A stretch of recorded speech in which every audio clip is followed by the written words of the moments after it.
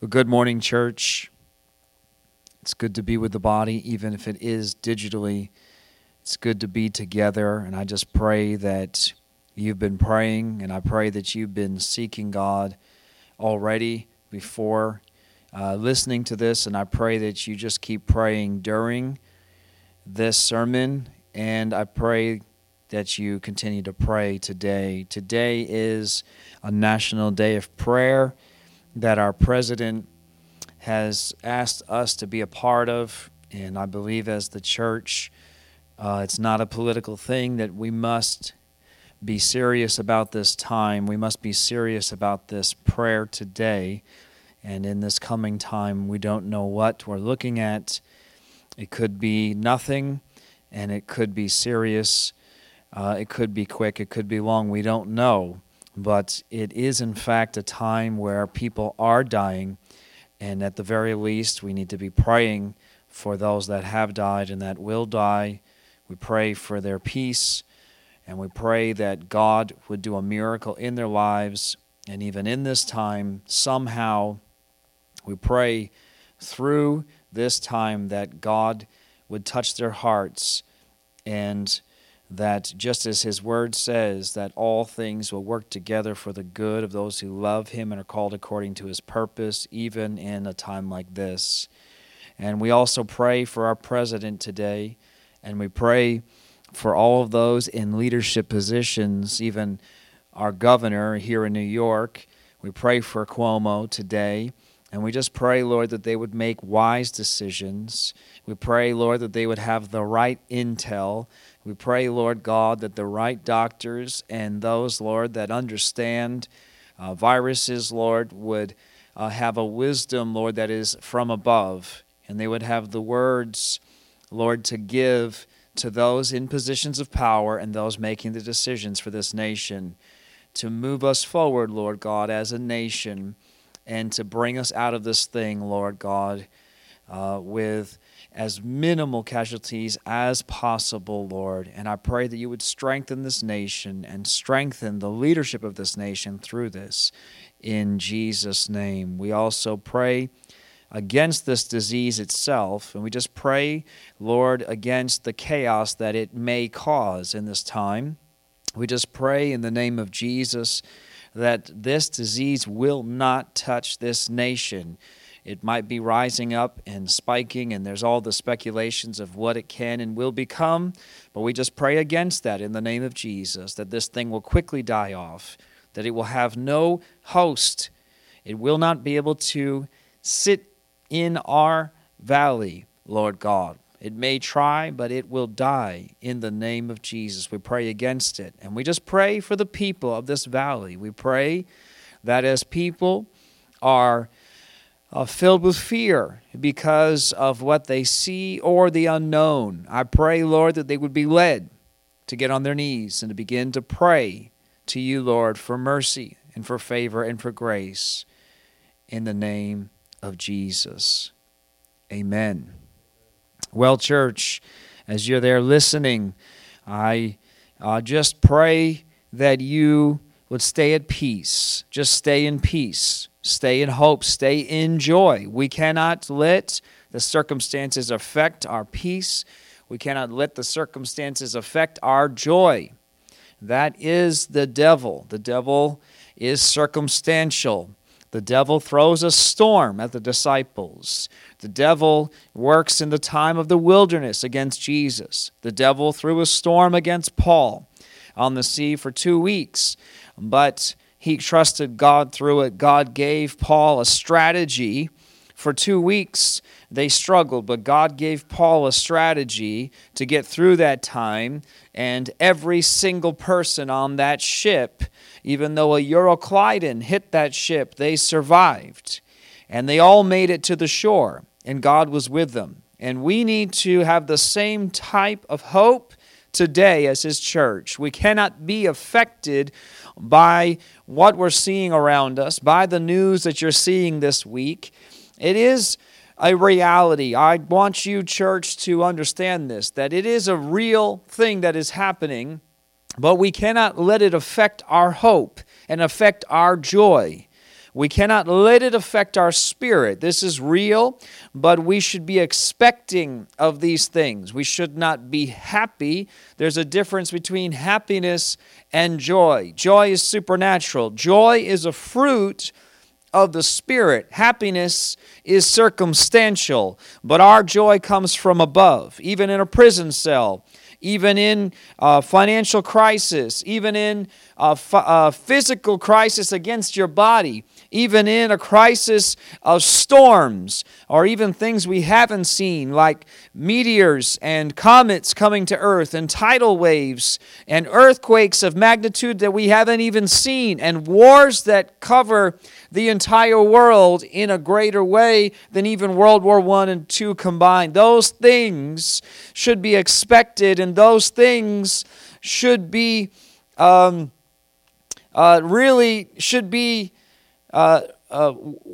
for it to happen for the Christian. We don't wait for those things in happiness, and we don't wait for them with some sort of sadistic, some sort of way to feel like that's our purpose, that, oh, finally things are bad, so now I feel like I'm a Christian. But we should be aware of those things, and those things will come.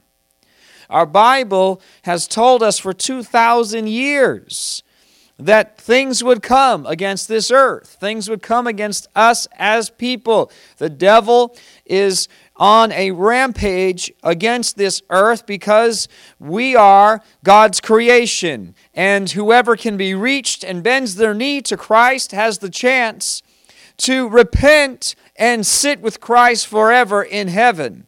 And the devil's trying to take down as many of those that God created, humankind, as possible.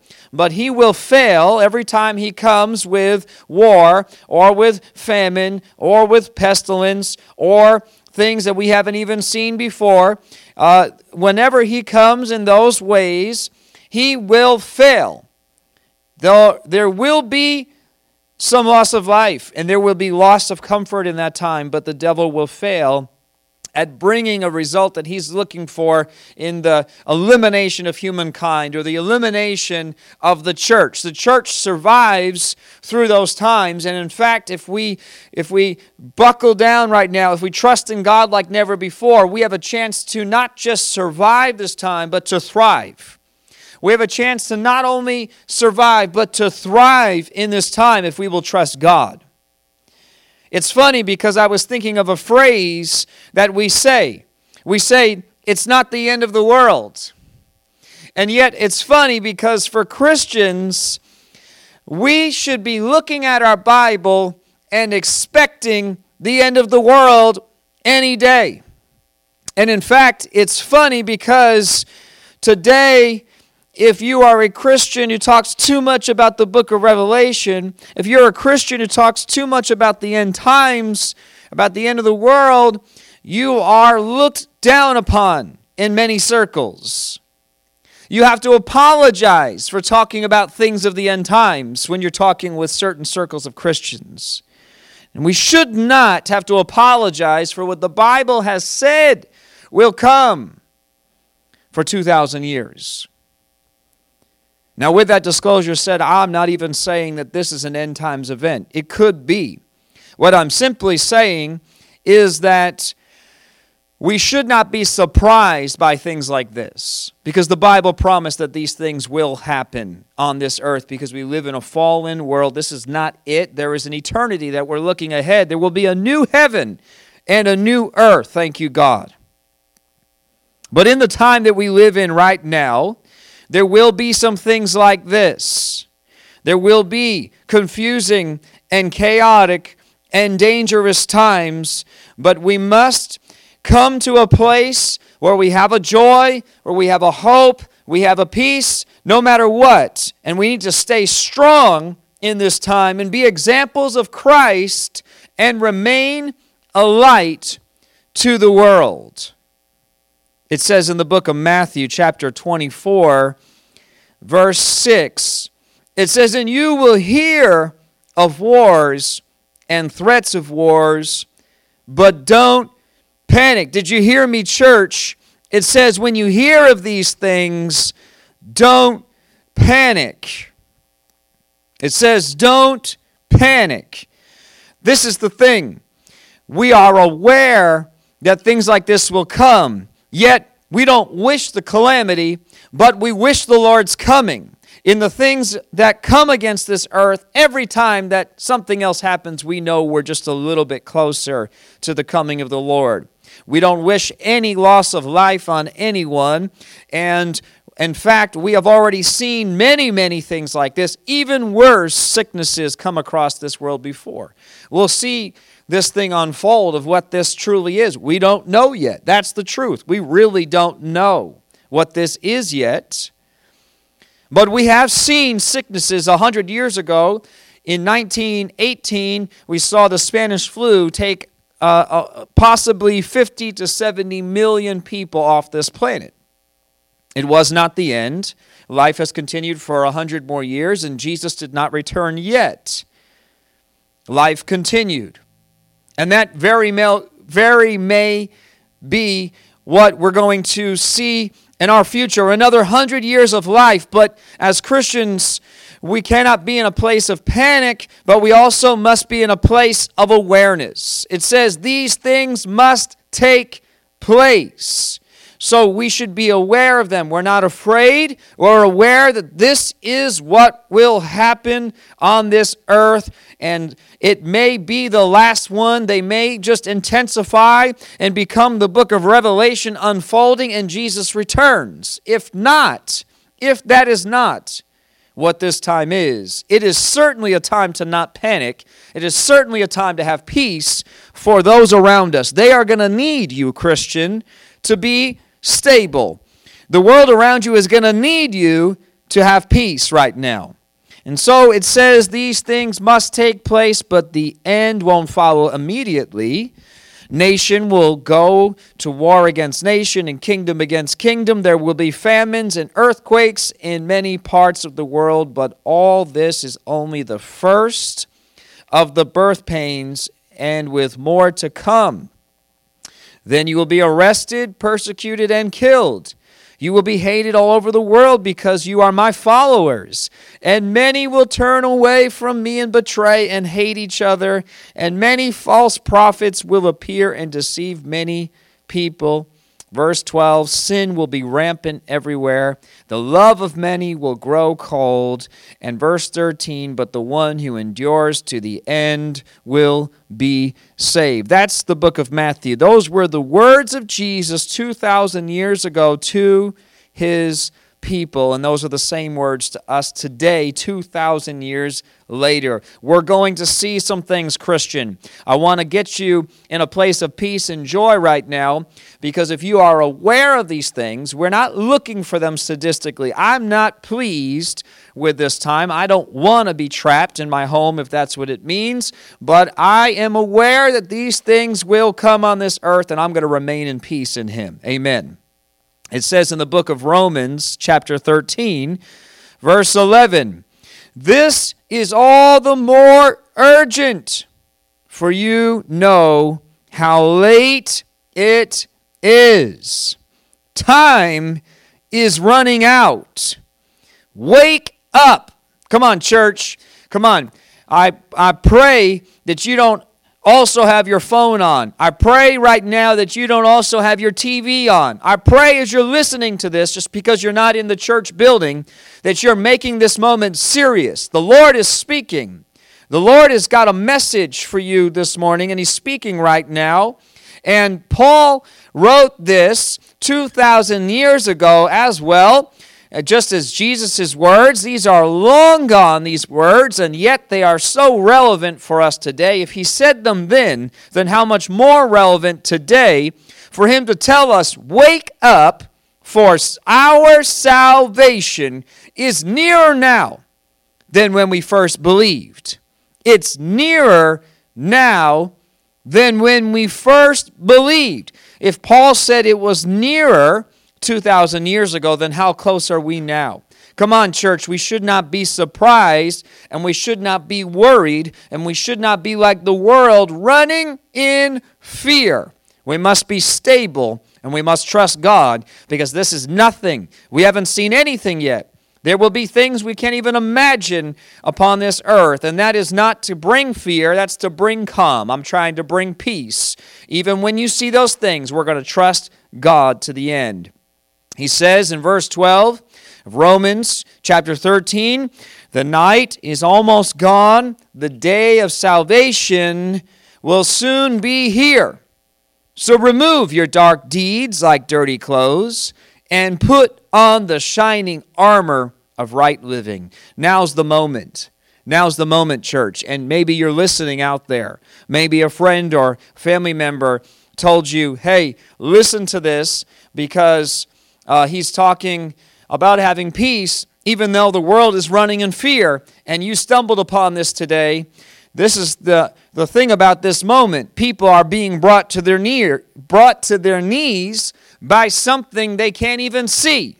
Isn't that ironic that something that people can't even see is bringing them to their knees? But the God of heaven, the Lord of lords and the King of kings, who has been prophesied, who has been proven, who was written over and over and over and over again in a book that we can barely read in a year if we're reading at fast pace. The Bible has been telling us of this Jesus, someone we've never seen, and yet we refuse to bow our knee to him. We refuse to bow our knee to someone we can't see. We say, well, we can't see him, so I'm not going to bow my knee to him. And yet, people right now are buckling at their knees. They're dropping to their knees to this disease. And I pray for you right now, if that's you, if you have not turned your life over to Christ now, do not be afraid.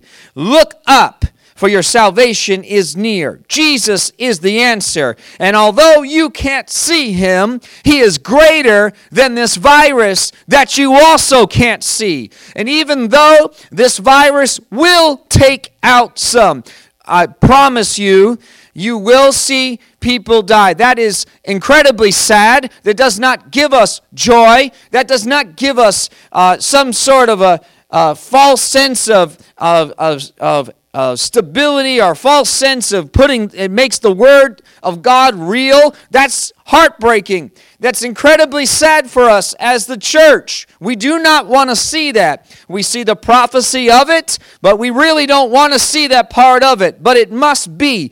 But just as that must be, just as people must die, and they will continue in ways that we've never seen. This virus is nothing. We can turn to Christ and not fear death. That just as people will die inevitably from a myriad of things, natural causes, from wars, from things we haven't seen before, we can turn to someone you've never seen. We can turn to Jesus, who is greater than all of those things in the unseen realms. All of those unseen things that are either here presently or will come. We can turn to an unseen God and know him and have peace, knowing that we cannot really die, only the body dies. I just wanted to give you that hope if you stumbled upon this today, and I encourage you to keep listening because God has something for you today. And church, I just want to say to you a few things. I have 3 words for you to remember today as I continue to preach here. I have 3 words I want you to put in your mind and just hold on to them. And if you can get anything from this, I want you to get these words. The 3 words I want you to get today are the words faith, fear, and foolishness. Faith, fear, and foolishness. This is a time where we must have faith. And we cannot have faith in faith. We must have faith in God. What is faith? Faith at its simplest form is trusting that God is who he says he is, and he will do what he said he would do. At the simplest, if we just boil down the whole Bible of what faith is, it's trusting that God is who he says he is and will do what he said he would do. Simultaneously, right now, will we have faith in God and in God alone and not faith in our faith, but faith in God, we must not fear. Fear not. Jesus told the disciples over and over and over again, why are you doubting? Why are you doubting? Why are you worrying? Why are you worrying? He would tell them over and over again, where is your faith? We cannot fear.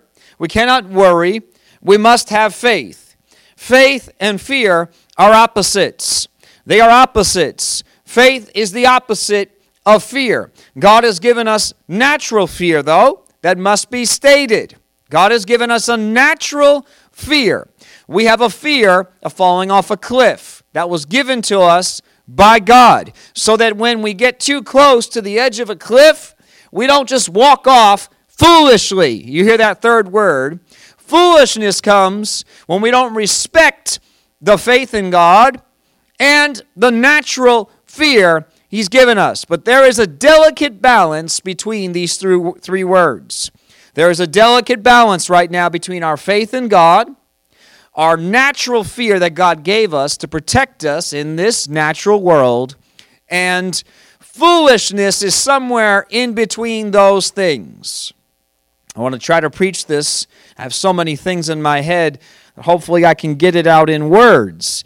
But I'm trying to get to this place as a church that I'm trying to get to myself and trying to get us to as a church where we just trust God.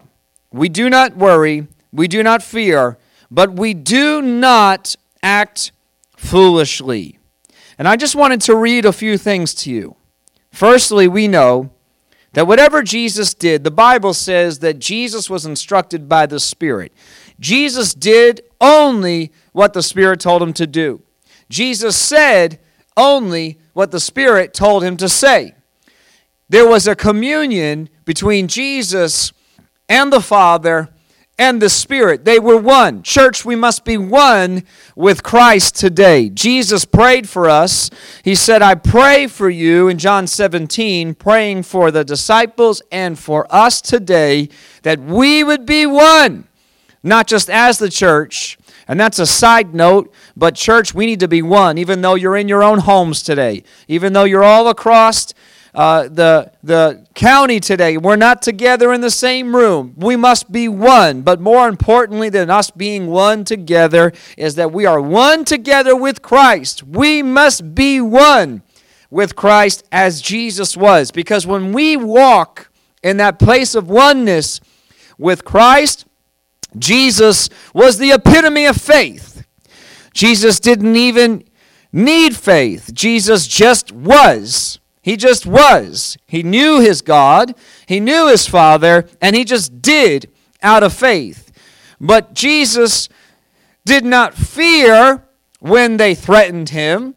He did not fear the crowds. He just passed through them when they almost killed him, tried to stone him and throw him off the cliff. He just walked through. He was not with fear, but he was not foolish enough to stand there and say, well, I'm Jesus, try and push me off. He still used a faith and a natural, we can even call it a human fear, but really a Spirit of God fear inside of him to get away from that moment. Just get away from that moment. There will be a day where he would let them put him on a cross, but that wasn't the time. And Jesus used wisdom.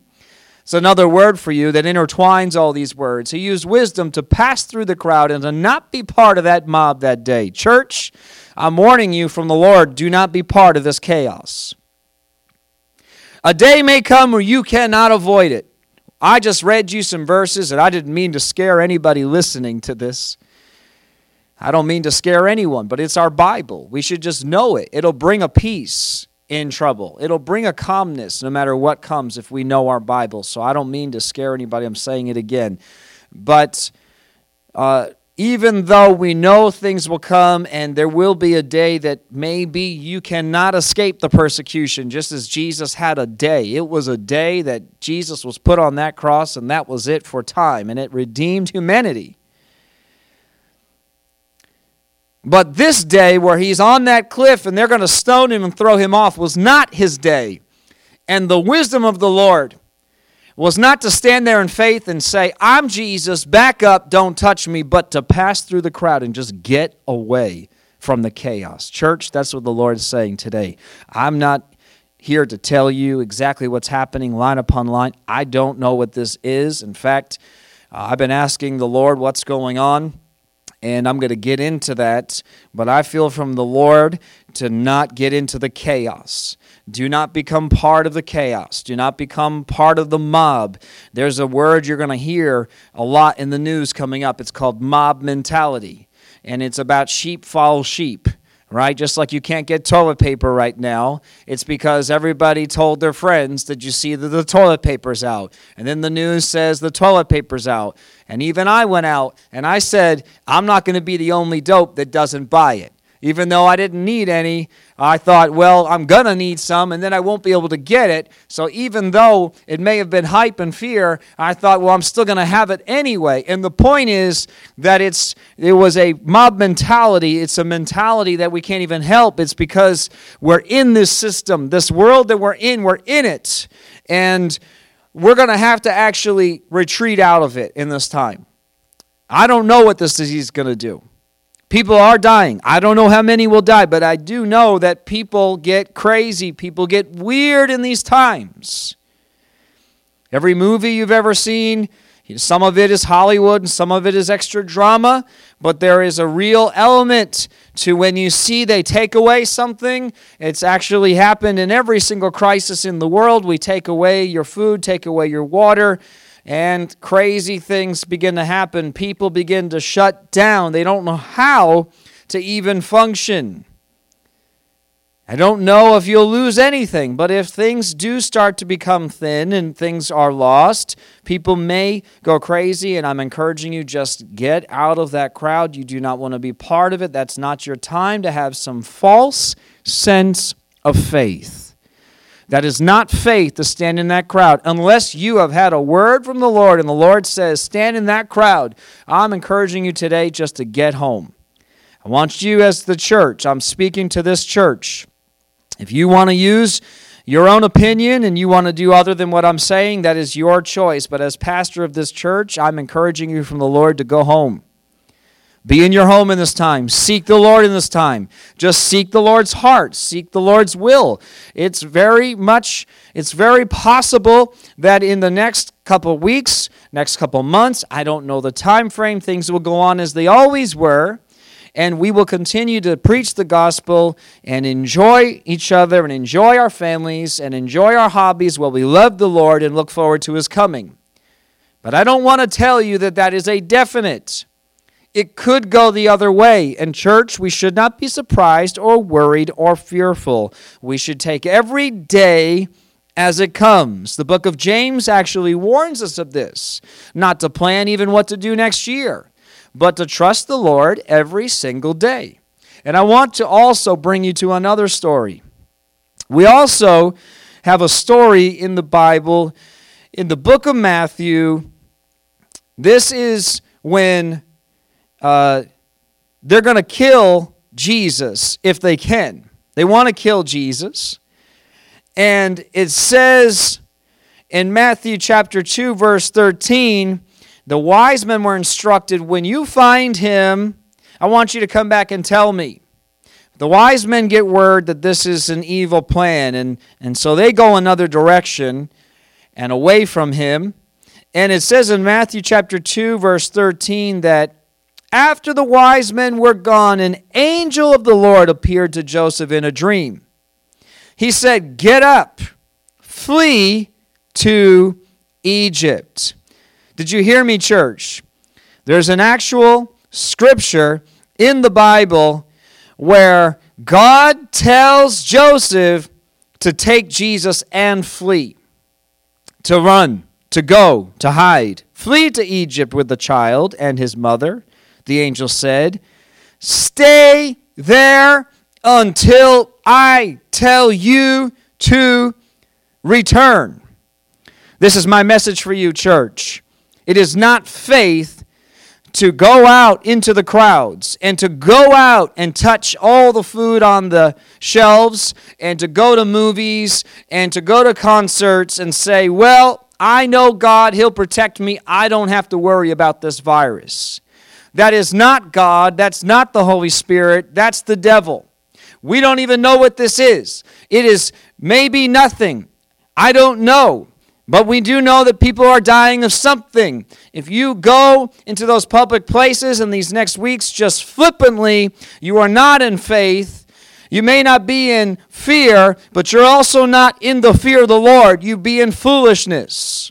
So I'm encouraging you, church, until we know from the Lord. And if the Lord has shown you and the Lord has told you and you are confident enough to go out and just be amongst the people during this time when even our governments are telling us to stay in. And besides the fact, as your pastor, I want you to be respectful of what they tell us. I want you in this time as your pastor to this church to respect them. If they're telling you that it's in public places that this spreads quickly, then let's reduce that as much as possible. And I'm even encouraging you to have almost no contact, if possible, until we know. Because we read in our word, I think God's powerful enough that he could have had Jesus stay right there. Why did Jesus have to flee? Why did God tell them to flee? It doesn't tell us except that God said to do it. And sometimes we stand against the enemy, and sometimes we hide. It is all through the Bible. David did the very same thing. David stood against Goliath, and yet he had to flee from Saul.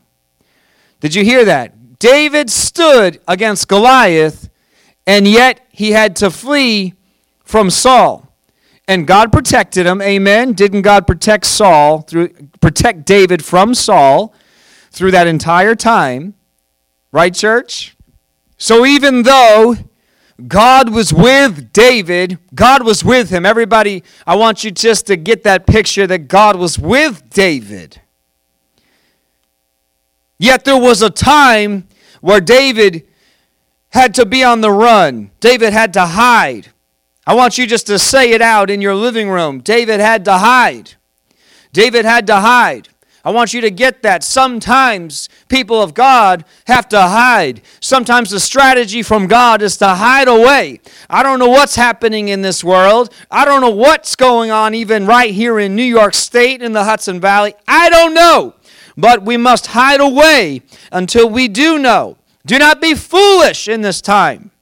It is foolishness to do something that you don't know if it's right or wrong. The Lord gave me a vision. I didn't even look for it. I didn't even ask him for it. It kind of just came out of me. But the Lord showed me a shark in an ocean.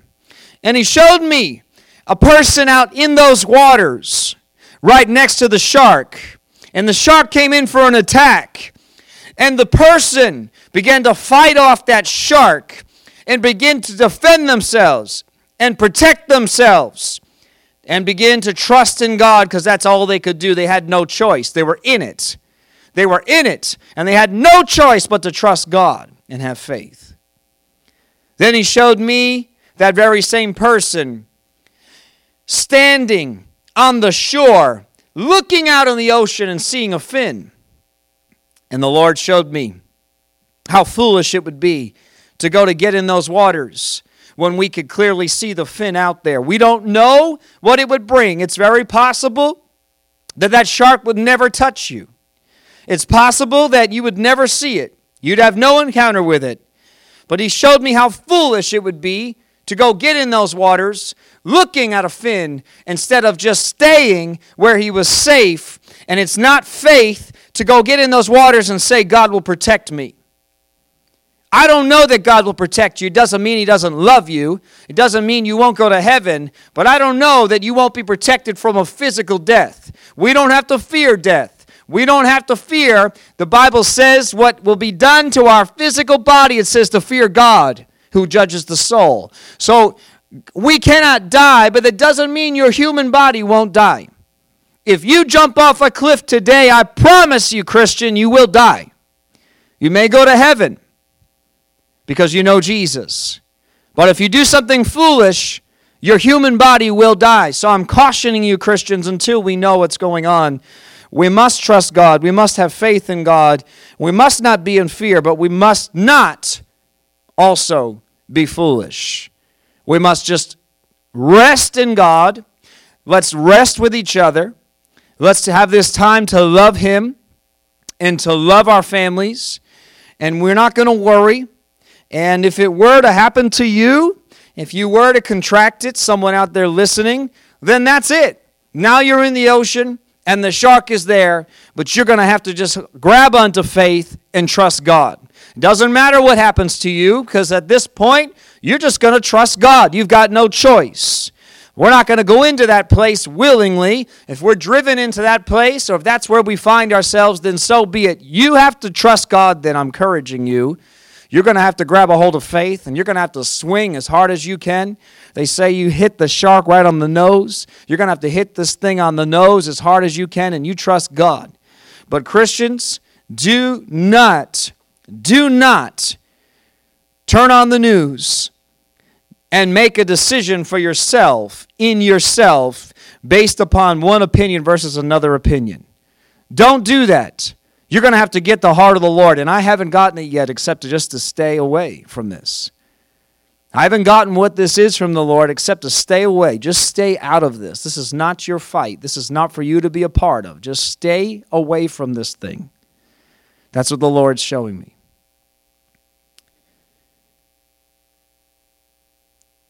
It says that when they went, it says, that night.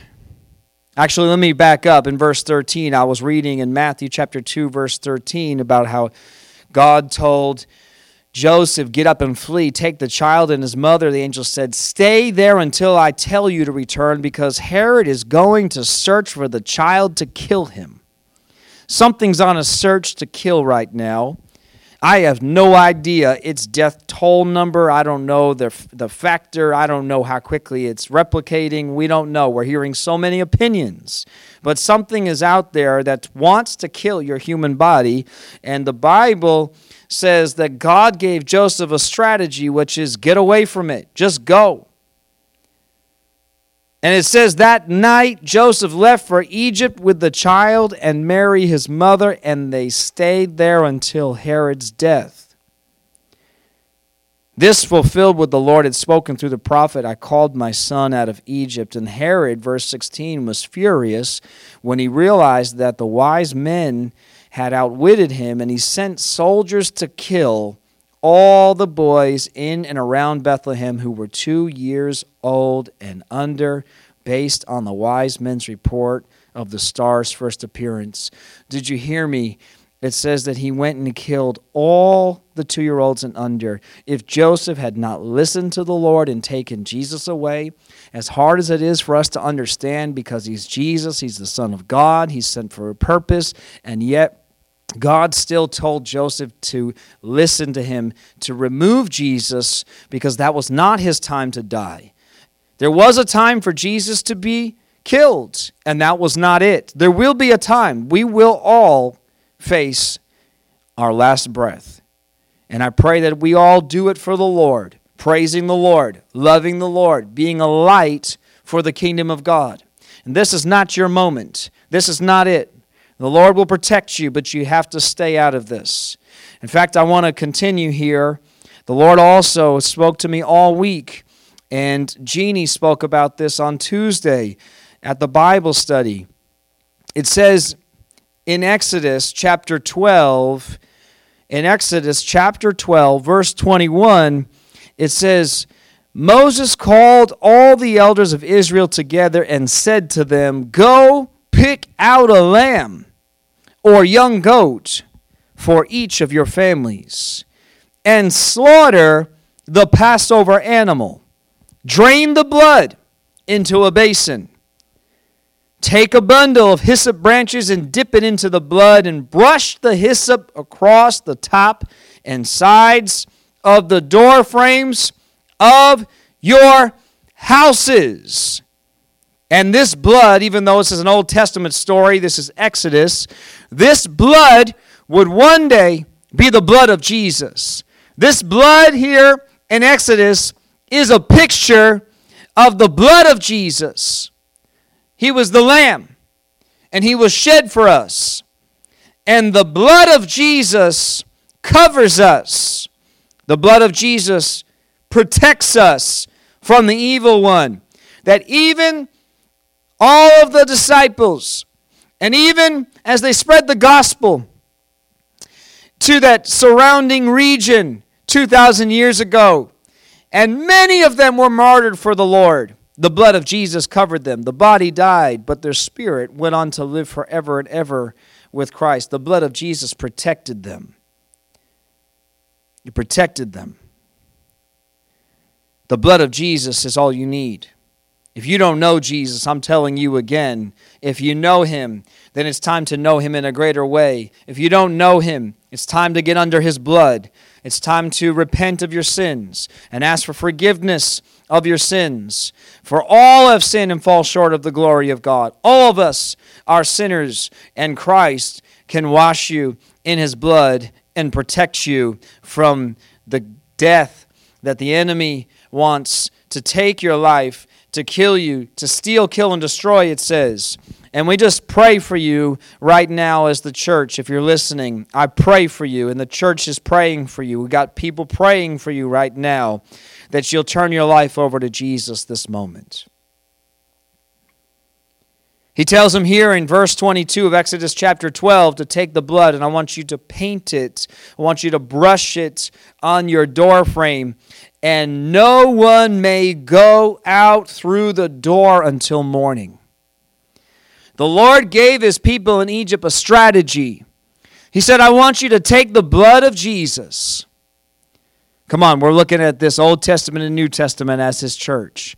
I want you to take the blood of Jesus, and I want you to paint it on your doorframe.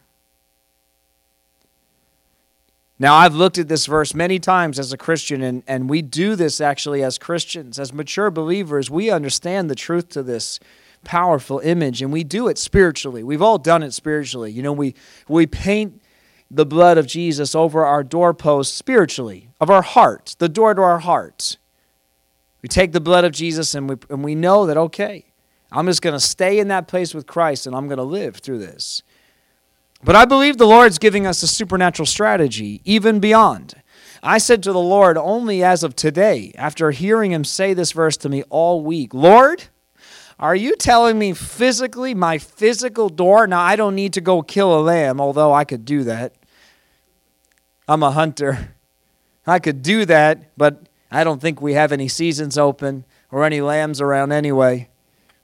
But He doesn't mean to take a physical blood, but the strategy of go in your home and don't come out until morning.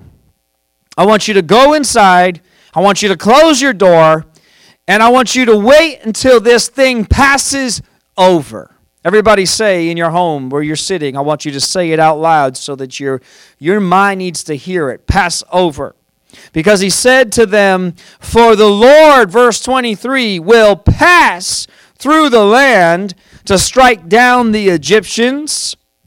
But when He sees the blood on top and sides of the doorframe, now that is within your heart, but you have done it. And you know what? I want you to go to your door, and I just want you to pray in the Spirit right now. I want you to pray.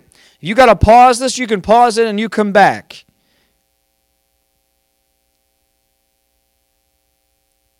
And you came back. Okay, amen. If you haven't done it, go out and do it. Go out and do it. I want you just to put your hand on your door frame. Come on, it's just a picture. It'll build your faith. It'll take away your fear. And it will cancel out the world thinking you're foolish. We're actually using wisdom. They think you're a fool. And the Lord says that the wisdom of this world is foolishness to God. We have a wisdom that's from above. We have strategies and counsel that is beyond, that's greater, that's bigger than man can understand. And you just put your hand on your doorpost and you just thank the Lord that this house is the Lord's. And you just say like Joshua said, as for me and my house, we will serve the Lord. This is the Lord's house. And this house is protected by the blood of Jesus. And then I want you to go back inside, or if you're inside right now and you're listening to this again, I want you to sit with your family And I just want you to thank the Lord for His faithfulness. If you're listening to this, I want you just now to thank the Lord for His grace and His mercy. Thank the Lord for all that He's done for you. I want you to sit for some time even after you listen to this, and I want you to remember all the times that God has been faithful to you, how He's delivered you from the hand of the enemy over and over and over again, and why would He fail you today? You're trusting in Him, but you're also listening to Him. It says, when He sees the blood, He will pass over. It says, death will pass over your house. It says in verse 28 that the people of Israel did just as the Lord had commanded through Moses and Aaron. Sometime after this, in the book of Numbers, God leads the people through the wilderness. And there was quite a process there. That's a different sermon. You can listen to that another day. You can read through the book of Numbers and see that story. It's a long story of them rebelling and rebelling and rebelling against God. But finally, by listening to the Lord, He got them to the promised land where He wanted for them. But it says that in the book of Numbers, chapter 9, that God would come down in a cloud and He would cover the sacred tent of meeting. He would cover the tabernacle. And the people were instructed as He did that to stay. And then when it would lift, they would go. And then He would come and they would stay. And then it would lift and they would go. And they learned to move with God.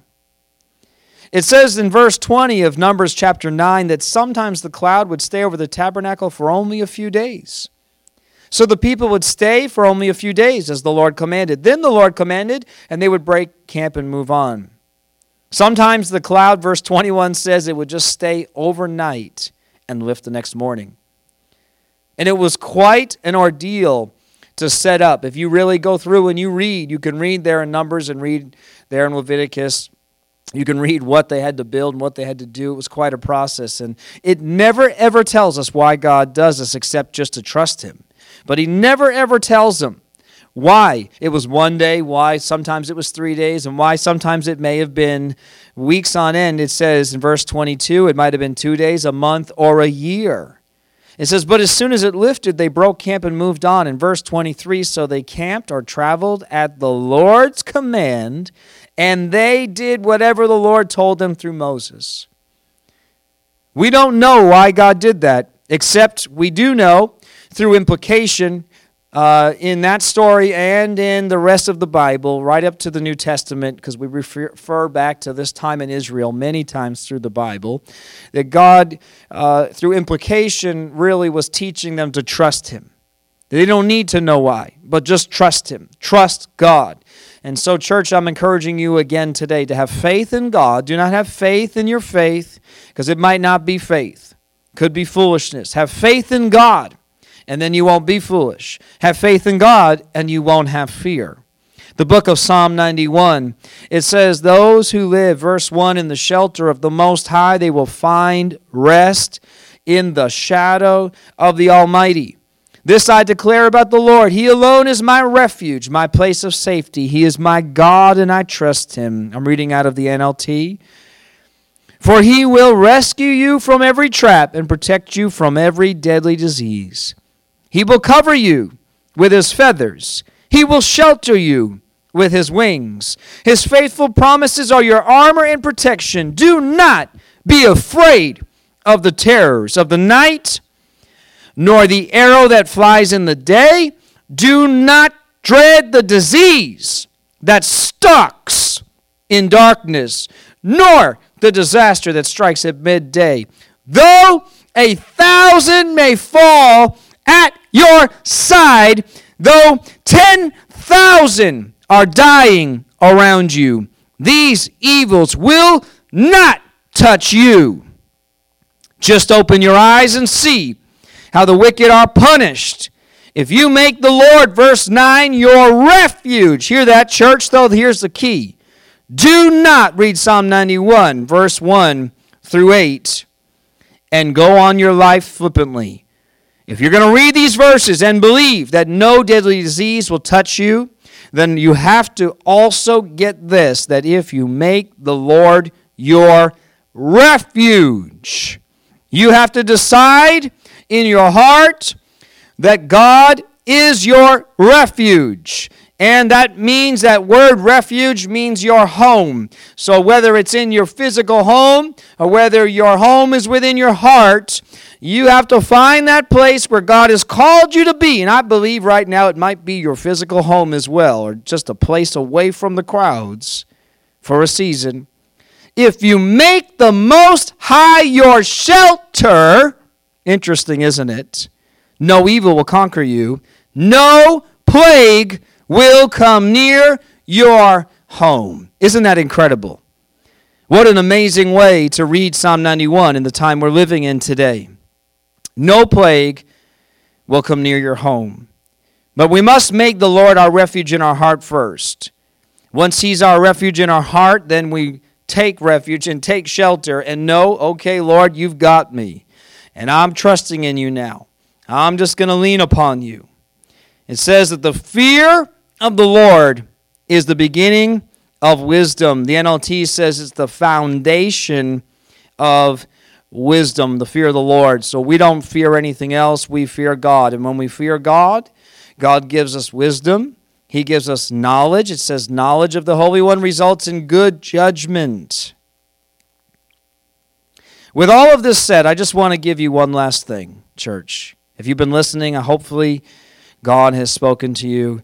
But I just want to say a few more things here. One last point, but there's a few things in this last point. It's this word that you might hear in the coming time, and you're going to certainly hear it from me. There's a phrase, it's called normalcy bias. Normalcy bias. It's a normality bias is another name for it. It's a tendency for people to believe that things will always function the way they normally have functioned, and therefore to underestimate both the likelihood of a disaster and its possible effects. In other words, normalcy bias is denial. Some other names for it are analysis paralysis, or you may have heard the ostrich effect, or first responders call it the negative panic. Another name for it is cognitive dissonance, and it's a refusal to accept reality or the truth of a situation, even though it's staring at them in the face. I know that this is a reality going on in the world right now. We don't know what to believe. We don't know what to think because we're constantly told so many things from so many sides all the time that we don't believe anybody anymore about anything. We don't trust the government. We don't trust our pastors. We don't trust our parents. It's just our human nature. It's really rebellion against God. But we must not be like the world right now. We must not let this bias within us think that just because we have seen everything the way it was, this is what we do, this is how we live, this is how it works in this country. Even, come on, church, as it gets into the church, this is how we do church. We go to church on Sunday mornings. We praise and we worship. We sing a few songs. We do a couple quiet ones. We do a couple loud ones. We do a couple where we have our hands raised, and a couple where our hearts are touched, and a couple where we cheer for joy, and we thank God for what He's done for us. And then we hear a sermon, and we give tithes and offerings. We do some fellowship, and we continue on with our week. And that becomes our routine. That routine is broken today as you're listening. If you're listening to this, your routine was broken. And I want you to get this, that you must not be driven by a false sense of what reality is, a false sense of what normality is. Your normal is different than the world's normal. Your normal is, well, Lord, I'm trusting you. What is today going to bring? I have no idea what today is going to bring. And I think this is a really good moment. It's not a pleasant moment, and it's not a happy moment, but it's a good moment for us as Christians to reassess what we consider normal.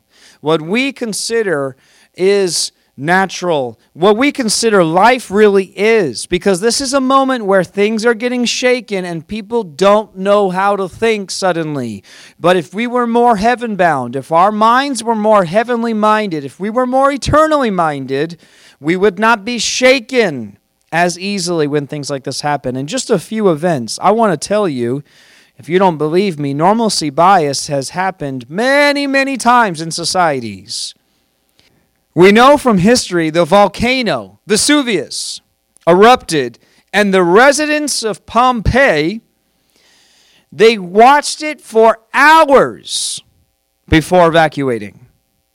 We also know that on the Titanic, they made insufficient preparations to evacuate because they refused to believe that the Titanic could sink. And they underestimated the odds of a worst-case scenario and minimized its potential impact. We also know, and this is heartbreaking, that when they first hit the iceberg, large chunks of ice went flying. This is history.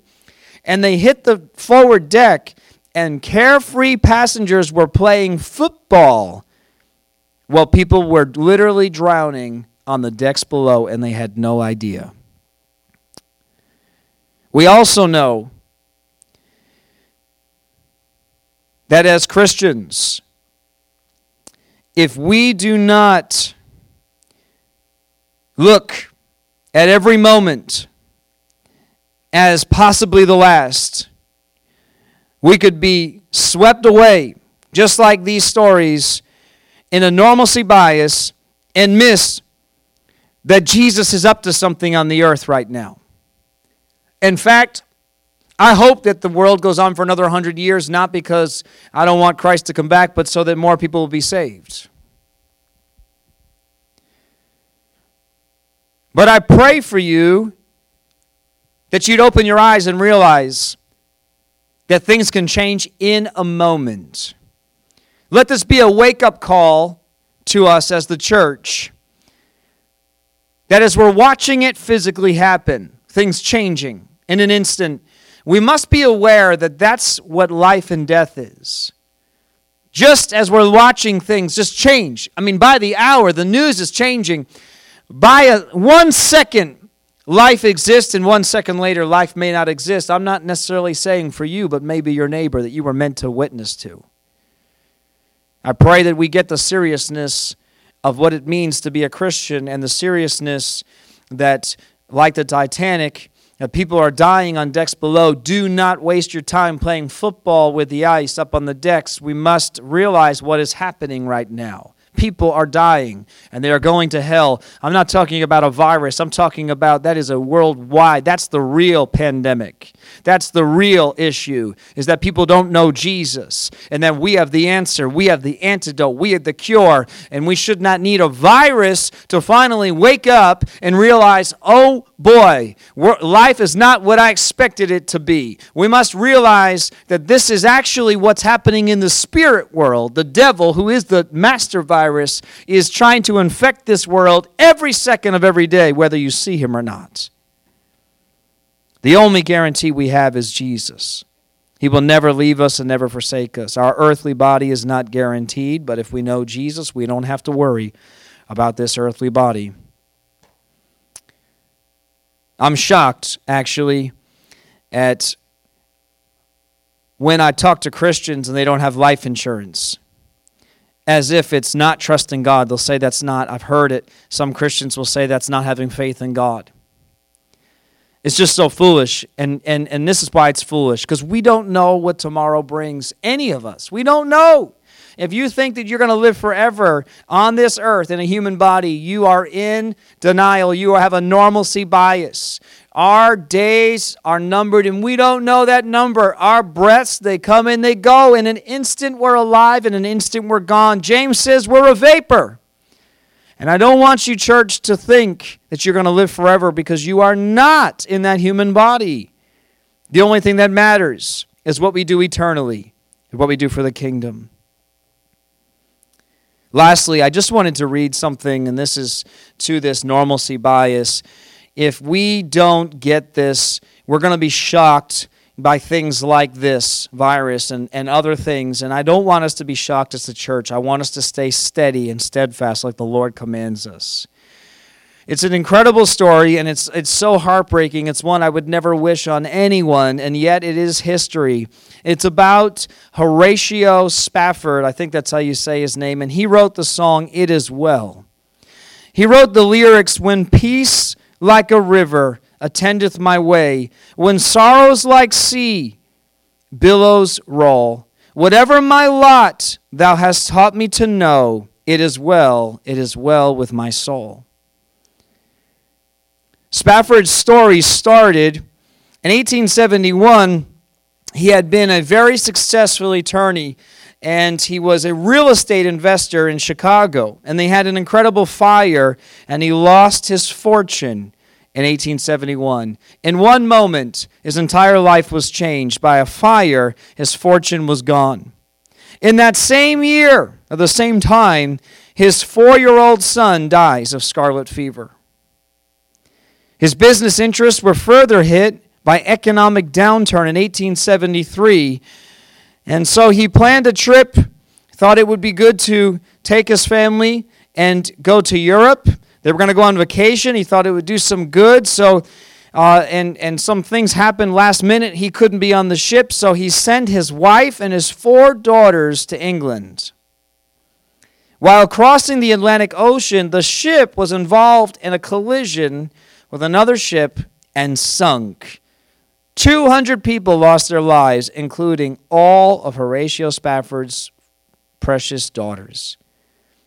His wife, Anna, survived the tragedy, and upon arriving in England, she sent a telegram to her husband that began, "Saved, alone, what shall I do?" Horatio immediately set sail for England, and at one point during his voyage, the captain of the ship, aware of the tragedy that had struck the Spafford family, he said, "This is the spot that we're passing over where the shipwreck had occurred." We know now, Horatio, it's been penned down in history that at that exact spot, he began to think about his daughters, and words of comfort and hope filled his heart and mind, and he wrote down those words. "When peace like a river attendeth my way, when sorrows like sea billows roll, whatever my lot thou hast taught me to know, it is well with my soul." Amen, church. I just want to bless you, and I just pray for you again. Church, grab a hold of the Lord. This man was able, in the worst of circumstances, he was able to grab a hold of God and realize that as horrible as that moment was, this life is not it. He knew the only thing he could anchor to was God, and he was able to say, "It is well with my soul." It is well with my soul, because he knew the Lord. He knew his daughters were with the Lord. He knew his son was with the Lord. And he knew his fortune, though it gave him a temporary pleasure on this earth, was not eternal, and it didn't matter. And Lord, we just thank you and praise you in this time for your grace and your mercy again. And we pray for protection. We pray for your blessing upon your church. And I pray, Jesus, that you'd give us wisdom, you'd give us faith, you'd keep us from fear, you'd keep us from being foolish, Lord. And I pray in the name of Jesus that we would know you greater in this time. Amen.